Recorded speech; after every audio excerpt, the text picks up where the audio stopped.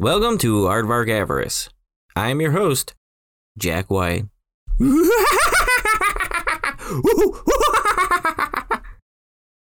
This podcast is brought to you by Cyberdyne Systems, who are at the forefront of the AI technology explosion.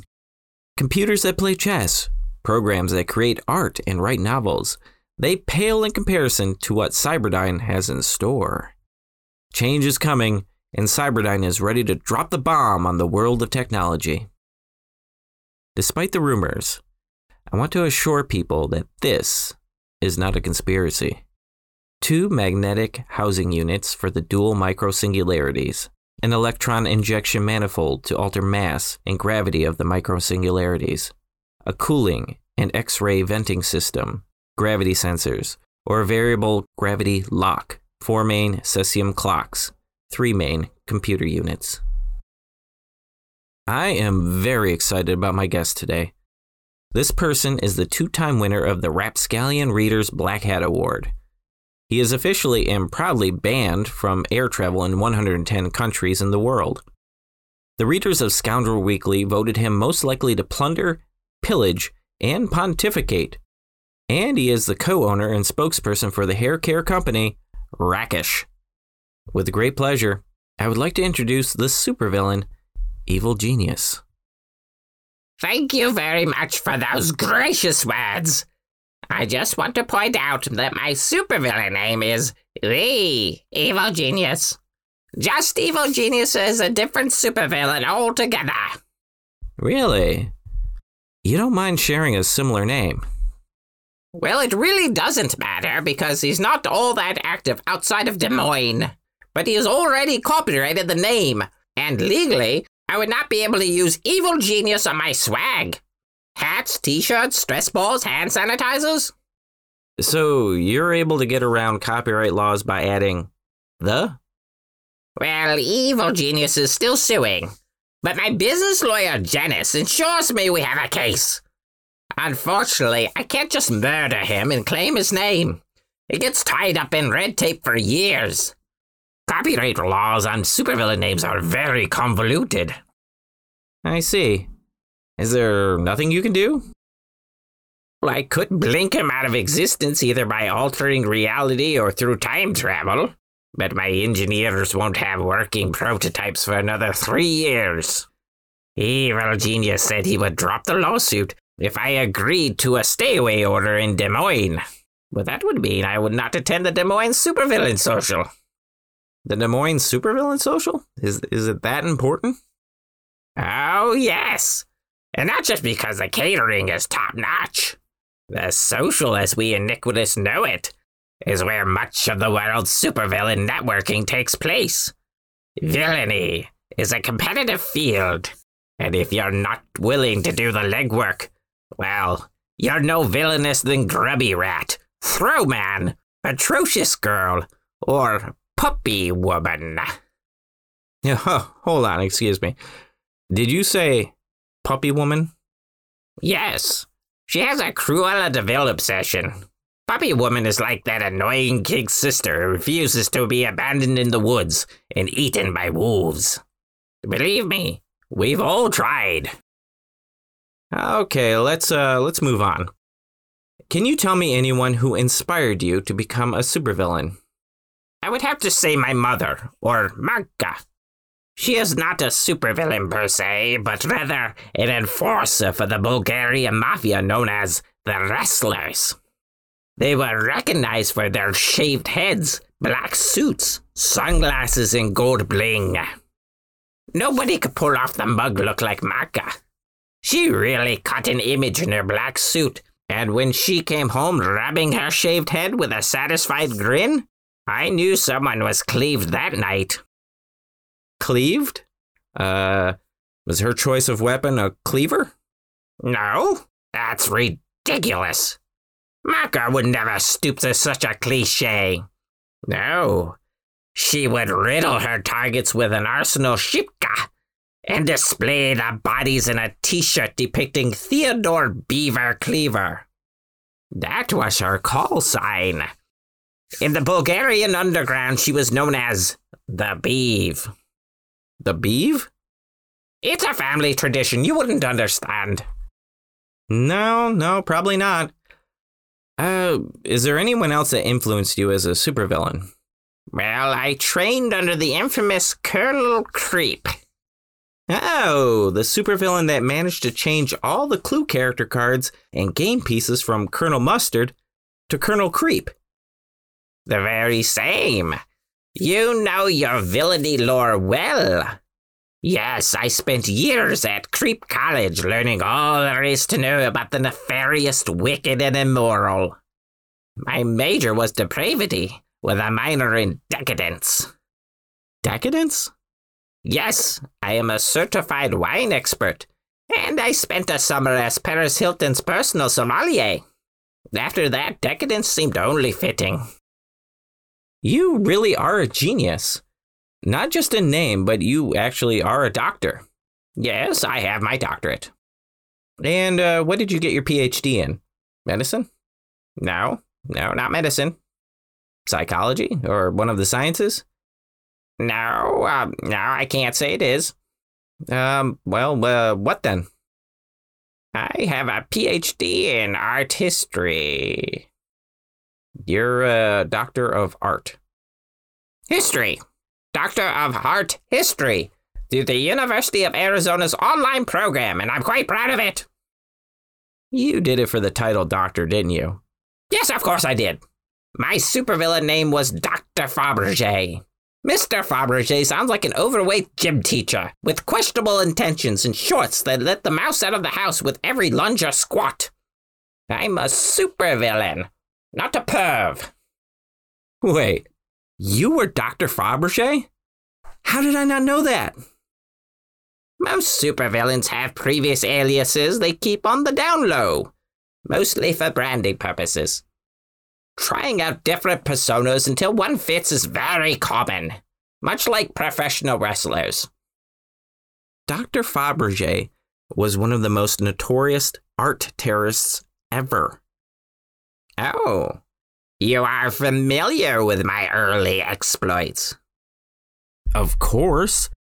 You stole dozens of Fabergé eggs and then returned them to their previous locations with cleverly concealed phallic symbols, usually without anyone the wiser.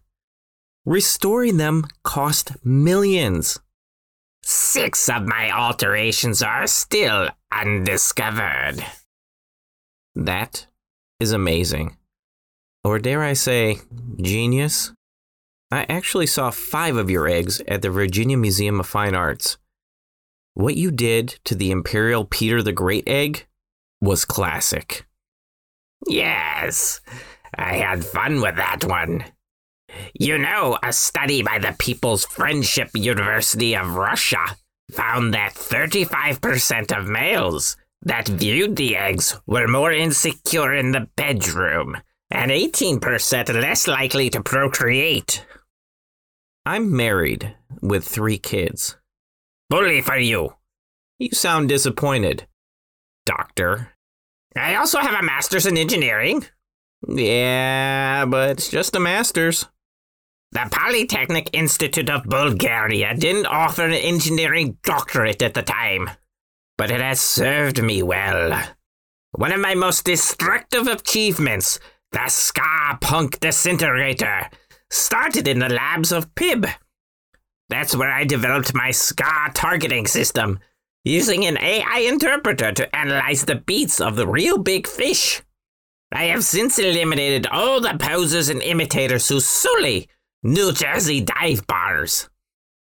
And we can thank you for that one. Let's talk about your appearance. You really look the part of a supervillain. I didn't always look this way. This evil man you see before you is the product of multiple procedures. Cosmetic reconstruction, hormone and gene therapy, DNA resequencing, and a Nigerian Houdon tonic that is not unlike the Polyjuice potion from Harry Potter. Really? Let me show you something. This is an image of me as a child. Wow. If I didn't see it, I wouldn't believe it. Is this photoshopped? No, that's the real deal. You look like a ginger Jonathan Lipnicki. It's funny you should say that. I was in a Varna stage production of Jerry Maguire, where I indeed played the young and adorable Ray Boyd. You don't say. You see, I suffer from moral dysphoria. Now, what is that? I believe I was born with a different body than my actual morality would suggest. As you can see from the picture, I look like a young cherub dropped from the heavens above. But I always felt my body should be more sinister and evil looking. Is that actually a thing? Oh, yes. Some scientists believe Rasputin and Bela Lugosi suffered from the same affliction. Since then, I have gone through many changes, working towards the body I believe I should have always had. I am scheduled for ankle extensions next week to give me the feeling I'm looming over you. So it's an ongoing process. I have to say, you look pretty sinister. I see you kept the ginger fro, but you've got that very evil-looking white streak going through it. That's llama plugs, hair taken from a llama. No. It's true. Notice the texture difference and the lack of curl. Well, that's amazing. Don't do it. What? I can see it in your eyes. You want to touch it, but that would be a violation of my personal space. I have disemboweled several people who thought they could touch my hair. I would hate to disembowel you before this interview is over. Okay, noted. So you have accomplished many infamous acts in your career. What would you say is your favorite? I know many people who think it was the Ringling Brothers flying pink elephant scandal, or making Honey Boo Boo a viral sensation, or changing the outline of the moon to look like J-Lo's backside. Oh, yes, the butt moon. That's definitely my favorite. Classic. How did you do that, by the way? That is one secret I will never divulge. Who knows when the butt moon shall return, and whose backside it will represent? A Kardashian, Black China, Pippa Middleton, or Thor himself, Chris Hemsworth. Oh, I look forward to it. So, none of those are your favorite? No. My favorite evil deed involves David Adkins. That sounds familiar. Who is he? Most people know him by his stage name, Sinbad. The comedian? What evil deed could possibly involve Sinbad? Have you ever heard of the Mandela effect? Wait, are you telling me you created Sinbad's Mandela effect? Where people remember him being in a movie called Shazam that never actually existed? You did that? Because even I suffer from that one. No, I didn't create that particular Mandela effect, although I was instrumental in the Jiffy Jiff conundrum. You see, the movie Shazam actually did exist, and I, Stenko Marvin Yankova, a.k.a. the evil genius, eradicated it from this earth! I knew it existed! But why destroy it?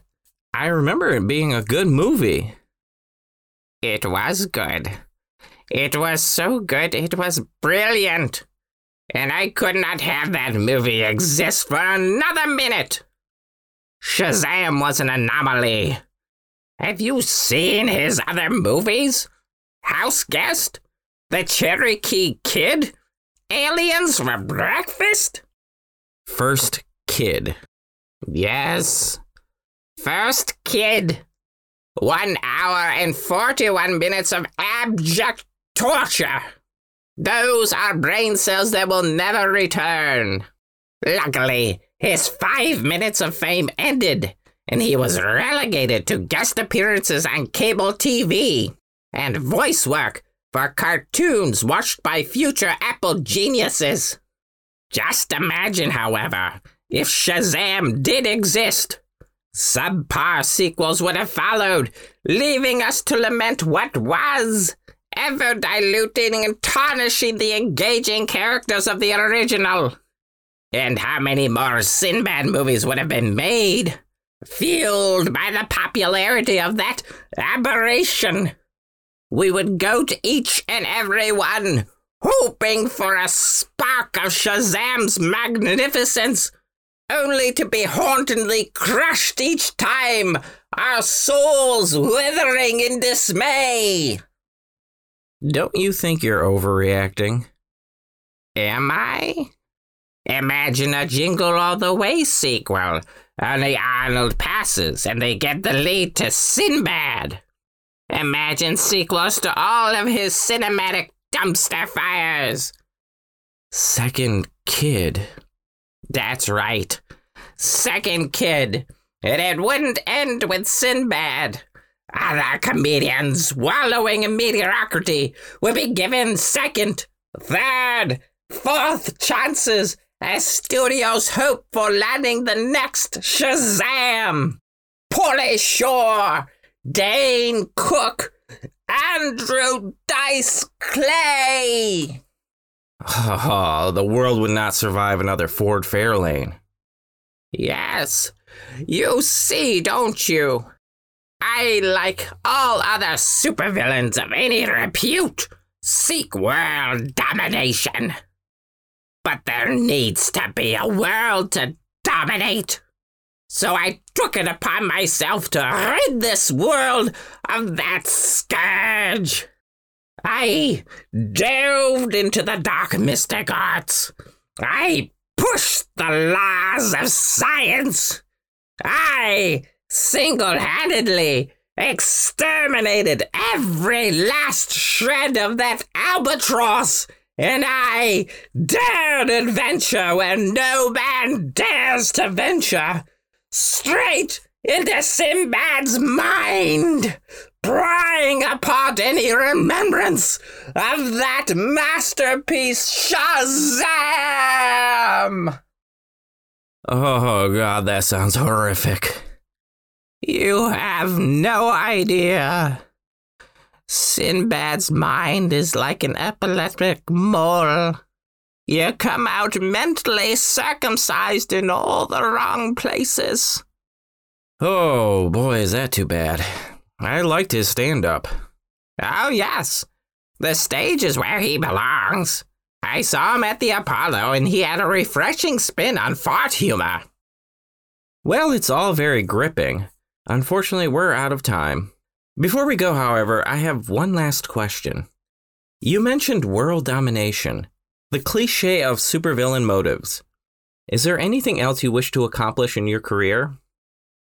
I would like to bring the opportunity of villainy to children who lack the means to experience it. You are speaking of disadvantaged children growing up in poverty with limited resources. Dear God, no. There is villainy and poverty aplenty. I speak of those well-adjusted children from stable family homes. Those who live in a goody-good bubble of summer camps and little league games. I established my charity group, the Evil Genius Society for the Provocation of Cruelty, to help those children in dire need of immoral exposure. Well, it is nice to see that you're giving back. Thank you. Well, this has been an enlightening interview.